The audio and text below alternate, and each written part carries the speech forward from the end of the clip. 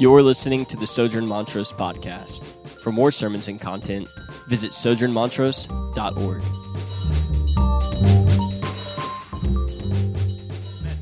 So, as I was saying last week, Cole Kirby, our other church planting resident here at Sojourn Montrose, preached our first sermon in this series, right? And he focused in on the issue of adoption and abortion and how the Christian ought to respond to these issues. And so today, we'll tackle another aspect of this overarching theme of justice and mercy that I prefer the term ethnic conciliation as opposed to racial reconciliation. Simply put, because we're all one human race, reconciliation implies there was at one time harmony between ethnicities. And so it's not a hill I'm willing to die on, but I just prefer to use that. And so D.A. Horton, a theologian who coined the term, describes ethnic conciliation as this: conflicting ethnic parties working towards overcoming their animosity, distrust, or hostility in order to operate as one united entity. So conflicting ethnic parties working towards overcoming their animosity, distrust, or hostility in order to operate as one united entity. And to everyone here, especially those of you here this morning that don't know me personally, I want you to hear my heart before we jump into this topic, which is to many a sensitive topic and a weighty topic. I want you to hear my heart that what we're about to talk about is hard and will make many of us feel uncomfortable. But I want you to hear that I'm in no way trying to necessarily guilt anyone or shame anyone into action. But my hope is that the gospel of Jesus and the nature of who God is will compel us to action instead. I've been a part of Sojourn really since its inception. If we want to go further back, even when it was just a dream in a few people's minds. And there's been times and seasons throughout the last 7 years that have been uncomfortable for me, particularly the last few years. But I love Sojourn deeply, even when it's made me uncomfortable. So if we could this morning, I'd love for all of us here to be uncomfortable together. And so, as Cole stated last week, as Christians, to truly value life means we value it indeed from the womb to the tomb. And while he focused last week on abortion and adoption from the womb, right? I want to focus this morning on life after the womb.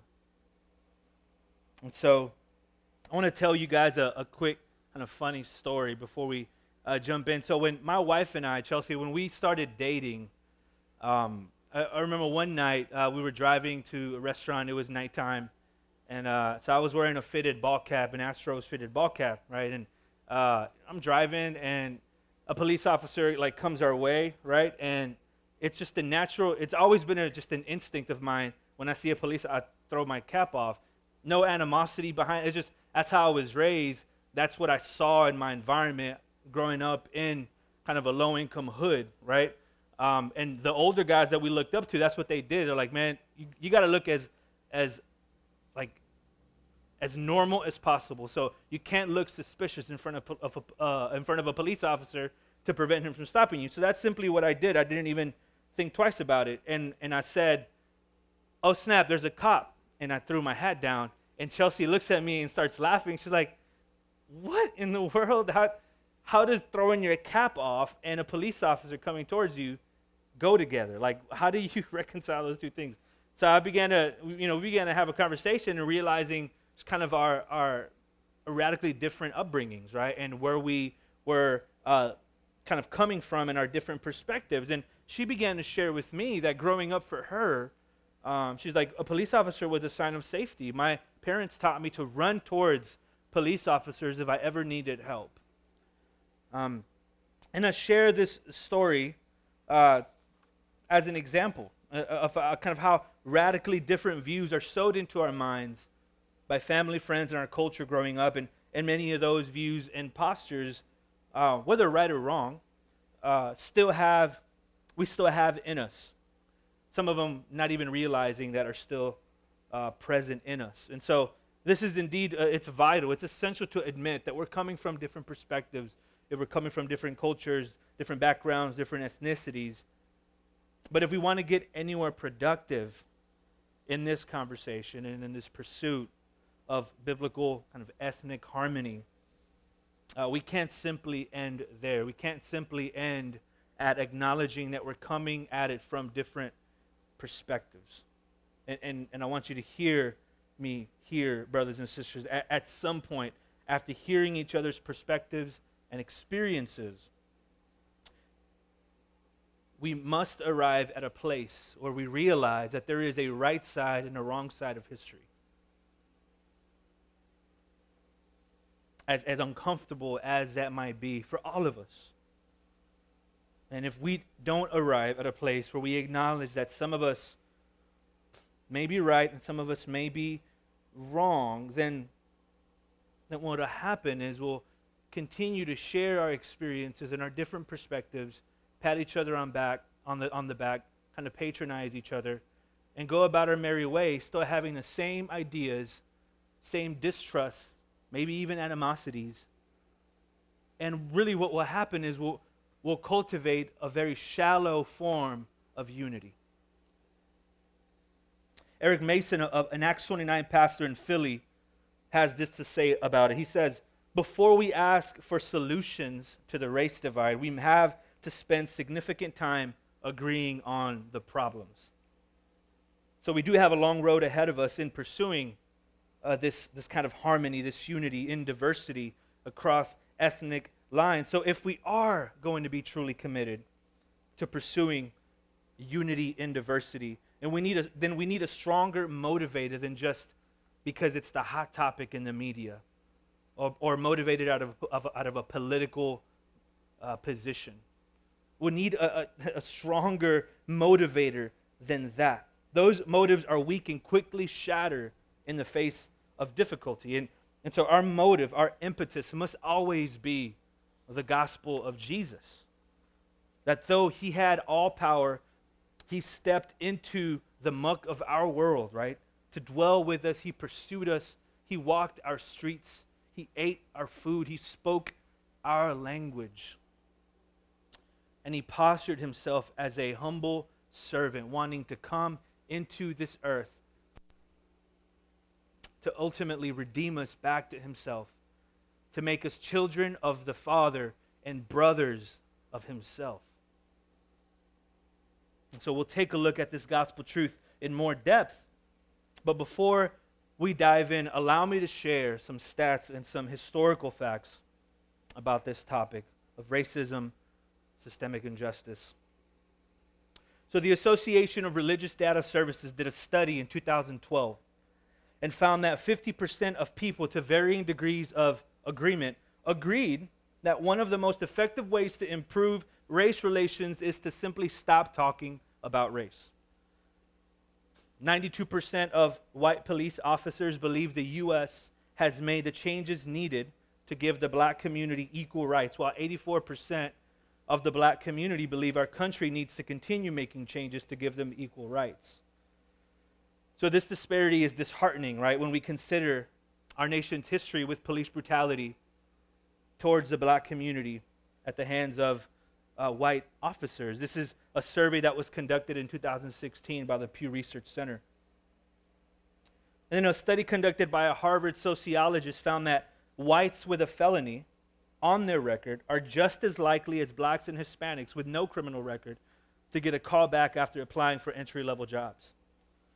So essentially what they concluded is that being colored is equivalent to having a felony when trying to get an entry-level job. This is from Deva Pager in her study in 2003.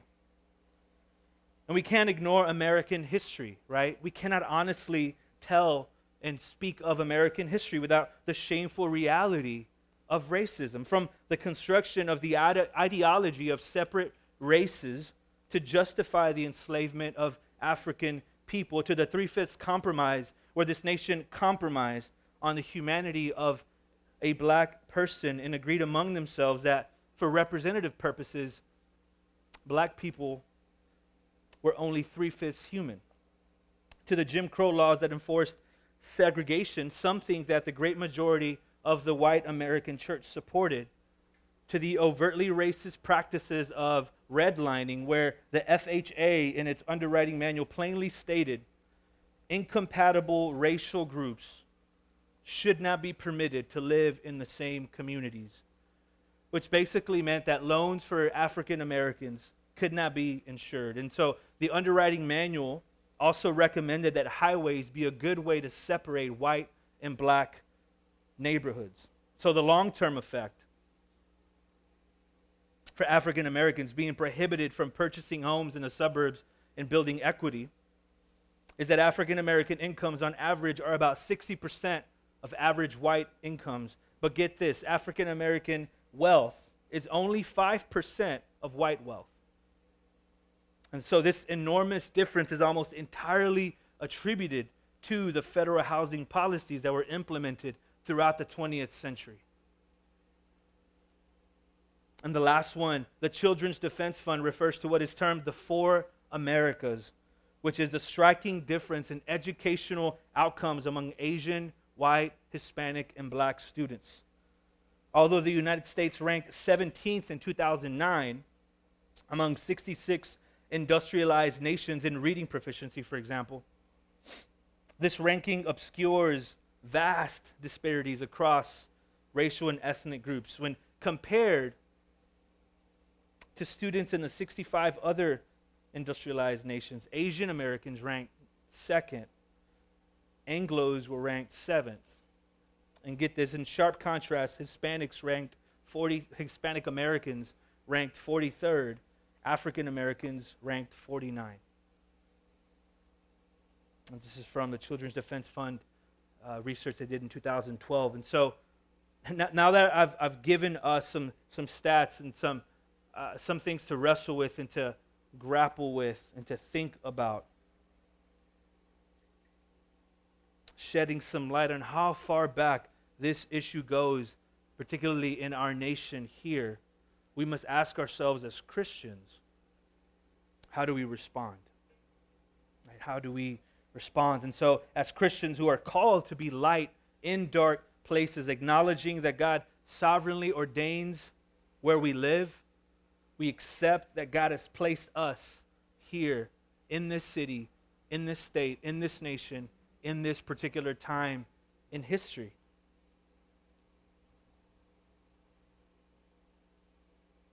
And so just like Christians today can engage and should engage in the issues of abortion with such passion, there is no excuse for not passionately engaging this other aspect of justice and mercy as well.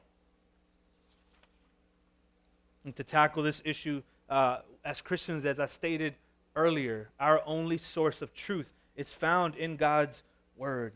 And our only motivator for obedience as disciples of Jesus is the gospel. So we'll be looking at 1 Corinthians, but I wanted to kind of navigate through Philippians 2 first.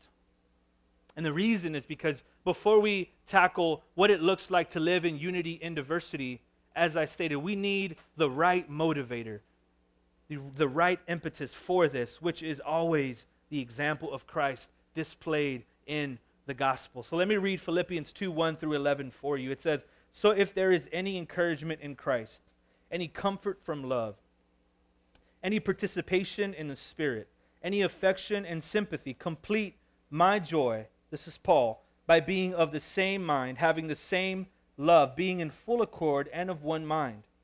Do nothing from selfish ambition or conceit, but in humility count others more significant than yourselves. Let each of you look not only to his own interests, but also to the interests of others. Have this mind among yourselves, which is yours in Christ Jesus, who, though he was in the form of God, did not count equality with God a thing to be grasped, but emptied himself by taking the form of a servant, being born in the likeness of men, and being found in human form, he humbled himself by becoming obedient to the point of death, even death on a cross.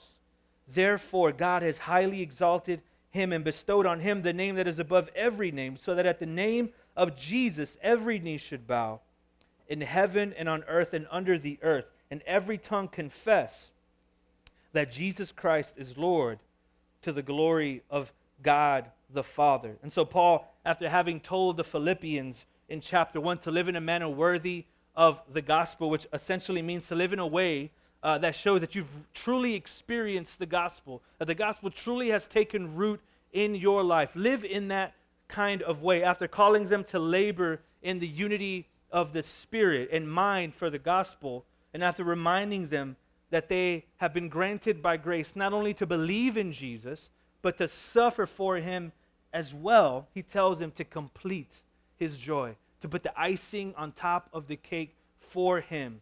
By what? By being united in mind and in love. Calls them to do nothing out of selfishness, but in humility to count others more significant than themselves. In other words, he's calling them to engage their fellow brothers and sisters when it's hard and uncomfortable, especially when it's hard and uncomfortable. Why? Well, he gives that reason, right? Because God stepped into the most uncomfortable place, being in the most comfortable place, on his throne, being worshiped for all of eternity, stepped out into time from being not bound by time, stepped into our world and served us. Not only that, but he came into this world and he wasn't fed with a silver spoon when he was born. He was born in a place that today would be called something like a ghetto or a hood. When Nathanael, a good Jewish man, was told that the Messiah was from Nazareth, he responds, "What good can come out of Nazareth?" He engaged the broken, the oppressed, marginalized. He was born among them. And this is essentially what Paul is telling the Philippians should be their motivation, to step outside of themselves in humility and count others more significant, because this is what Christ did for us. Jesus, even though he was God, did not cling to his godness to get him out of suffering. Jesus didn't take the easy route because it was more comfortable and then just clung to the fact that, well, I'm God. Really, I don't even have to go through. No, he emptied himself of that privilege so that he could ultimately go to the cross for the joy that was set before him, to die and suffer the justice laid on him that you and I deserve. He does this all for our sake, out of a relentless love, to make his very own enemies his brothers and sisters, to make his enemies fellow children of God the Father. While we were at odds with God, while we were God's enemies, God pursued us, God engaged us. So this is Paul's desire, that they would do this for one another. And as I said, he says, complete my joy. Just put that icing on top of that cake by being united in one spirit, in one love. The Philippians ultimately would complete Paul's joy by being united. And that's what he's getting at with the Corinthians as well in the scripture that Marshall read. We see Paul addressing unity in the body as well here in Corinthians. And we see the same passion for church unity in this passage as he talks about the body of Christ being one body yet made up of many different members. And in the context here, he just finished talking about spiritual gifts. He's in the context of talking about spiritual gifts, but there's some things we can extract here that apply across the board to any differences that we have in the body. He reminds them we're one body. We drank from one spirit, many members, yet one body. It says, if the whole body were an eye, where would be the sense of hearing? If the whole body were an ear, where would be the sense of smell? Verse 20, as it is, there are many parts, yet one body. The eye cannot say to the hand, I have no need of you, nor again the head to the feet. I have no need of you. On the contrary, the parts of the body that seem to be weaker are indispensable.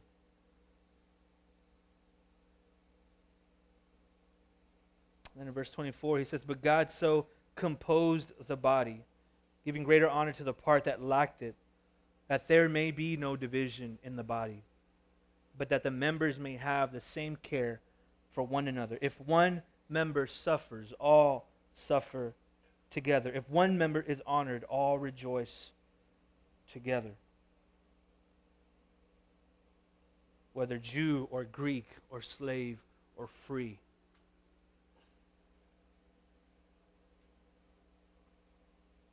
So he's telling the Corinthians, hey, pursue this unity. It looks like you suffering at the end of the day. The way you know is because you're suffering when your brother suffers or sister suffers. You rejoice when your brother or sister rejoices.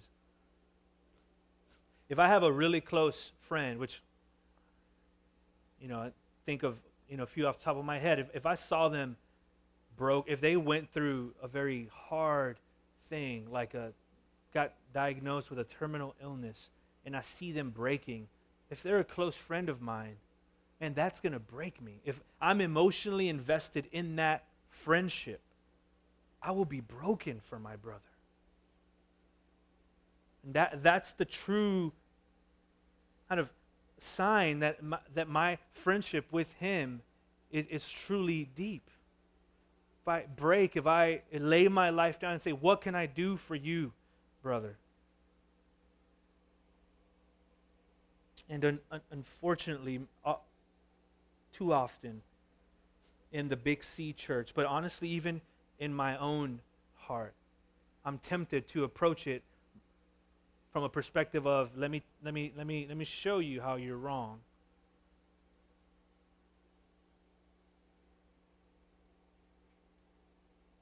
But if we could approach one another with radically different perspectives and views in humility, counting each other greater than ourselves, and saying, brother, how are you suffering? I want to suffer with you. How are you rejoicing? I want to rejoice with you. I want to be able to suffer, brothers and sisters, for my brothers and sisters who feel unheard, who are white brothers and sisters in rural parts of America, just as much as I want to do with my minority brother that I can relate to most. At the end of the day, this gospel of radical reconciliation between enemy and God is our motivator. There is no difference between me and any other brother or sister in the body of Christ. There's no difference between me and any other brother that's different than me, that is more that has such a stark difference as me being an enemy, God being creator, God pursuing me, his enemy, making me his child. So if God did that for me, why would I not do that for my brother or sister that's different from me?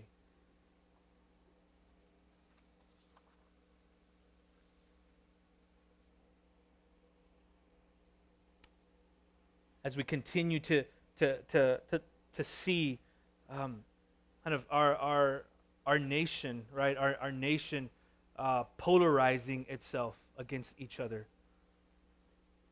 We can be what God has called us to be, which is to dwell in unity and diversity and to display to our world what it truly looks like to be united amongst diversity. Forgot what article it was, but there was a ministry called Destino from Campus Crusade for Christ, and they had written an article about kind of intercultural ministry, cross-cultural ministry, and it was intriguing. It was I loved it because it talked about culture around the world and how each culture, no matter which one it is, displays a certain attribute, or it has a tendency to amplify a certain attribute of God that maybe another culture doesn't, while that other culture may amplify another attribute of God.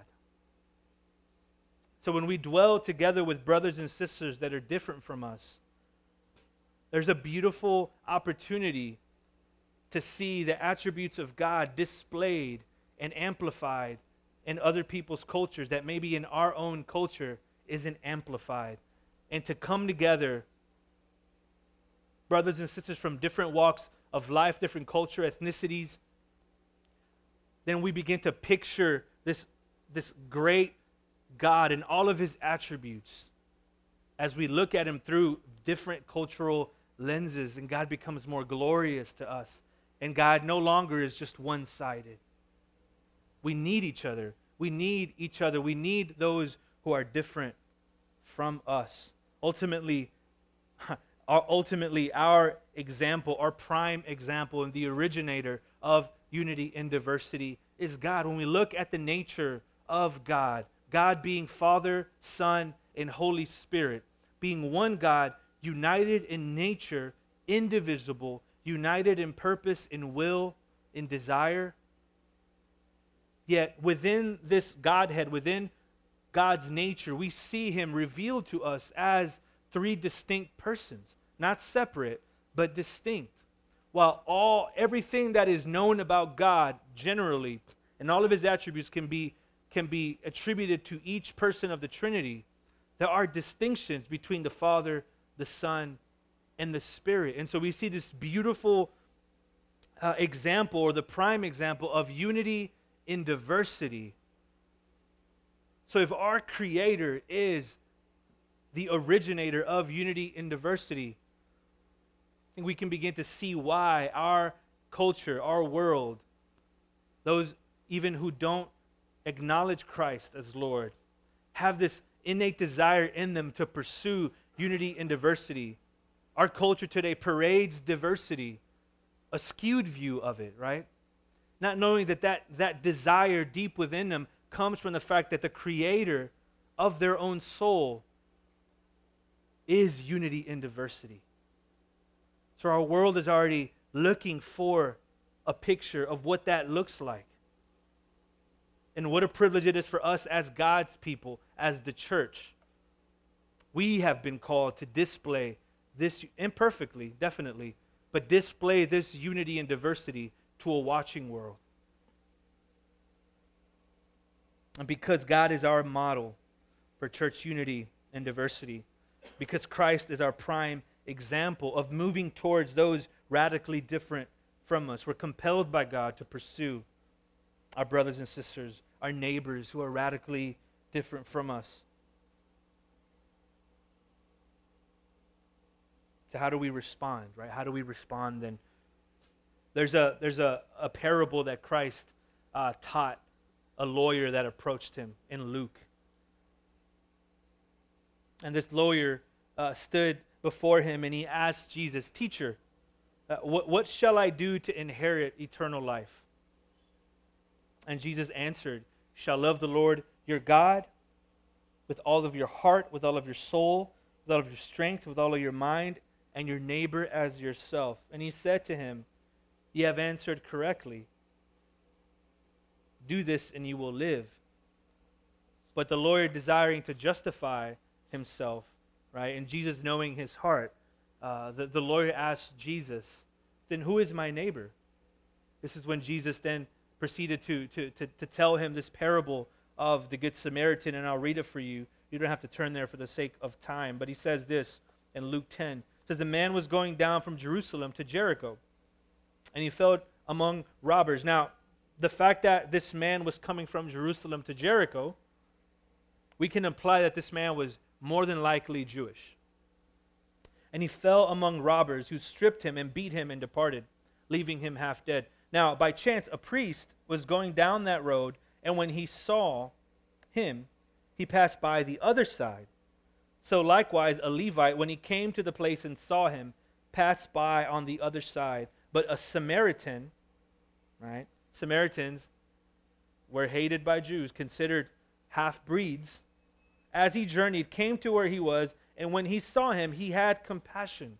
He went to him and bound up his wounds, pouring on oil and wine. Then he set him on his own animal and brought him to an inn and took care of him.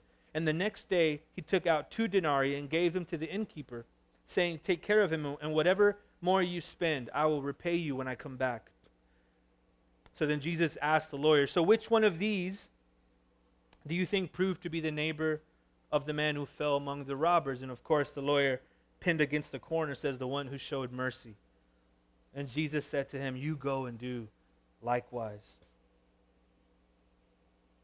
This was a pretty controversial parable that Christ spoke of, because we see here a Samaritan who was not considered part of the in crowd to the Jews is actually the one who pursued the man in need of help, which was a Jewish man. And what did the Levite and the priest do? They walked on the other side of the street and just passed by him. Probably had some very important things that they needed to do. And if we're honest with ourselves, if I'm honest at times even with myself, it's much easier to step on the other side of the street, out of sight, out of mind. Right? If I just don't think about it, if I don't dwell on it, and I just don't have to deal with all of this.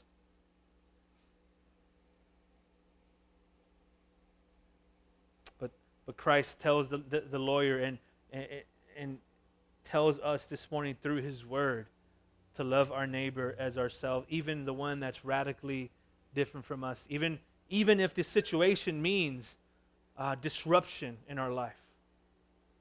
I'm sure the Levite, I'm sure the priest could have said, I'm on my way to the temple to do the Lord's work. Well, I'm all about the gospel only. I don't deal with these things on the side. They could have made great excuses to not deal with the brokenness in front of them. So God calls us to that out of this motivation of the gospel.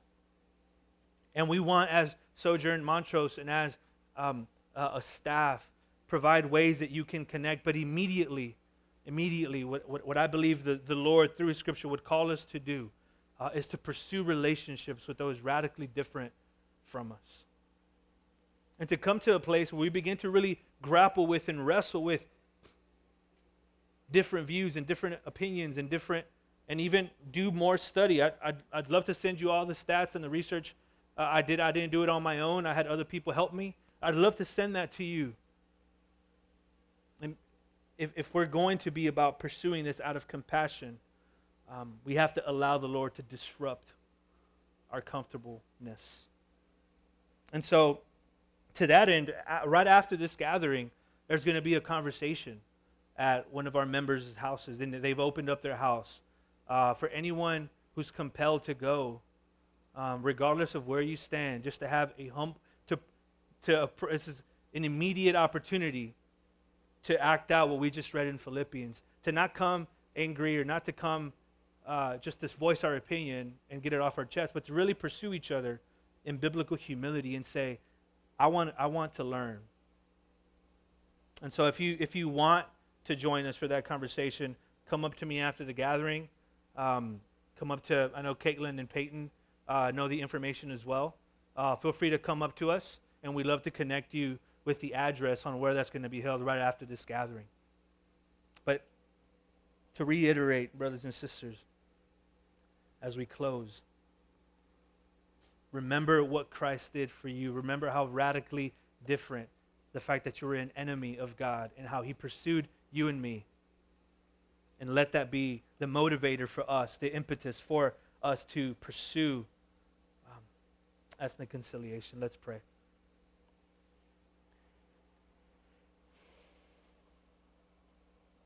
Father, we come before you as broken people indeed, people in need of your grace, of your mercy.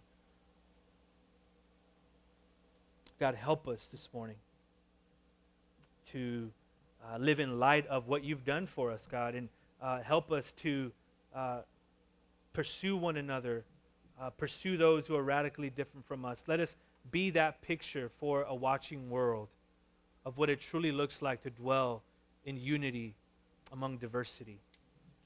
That would be compelling to the outsider, and through that, God, even come to be reconciled to you.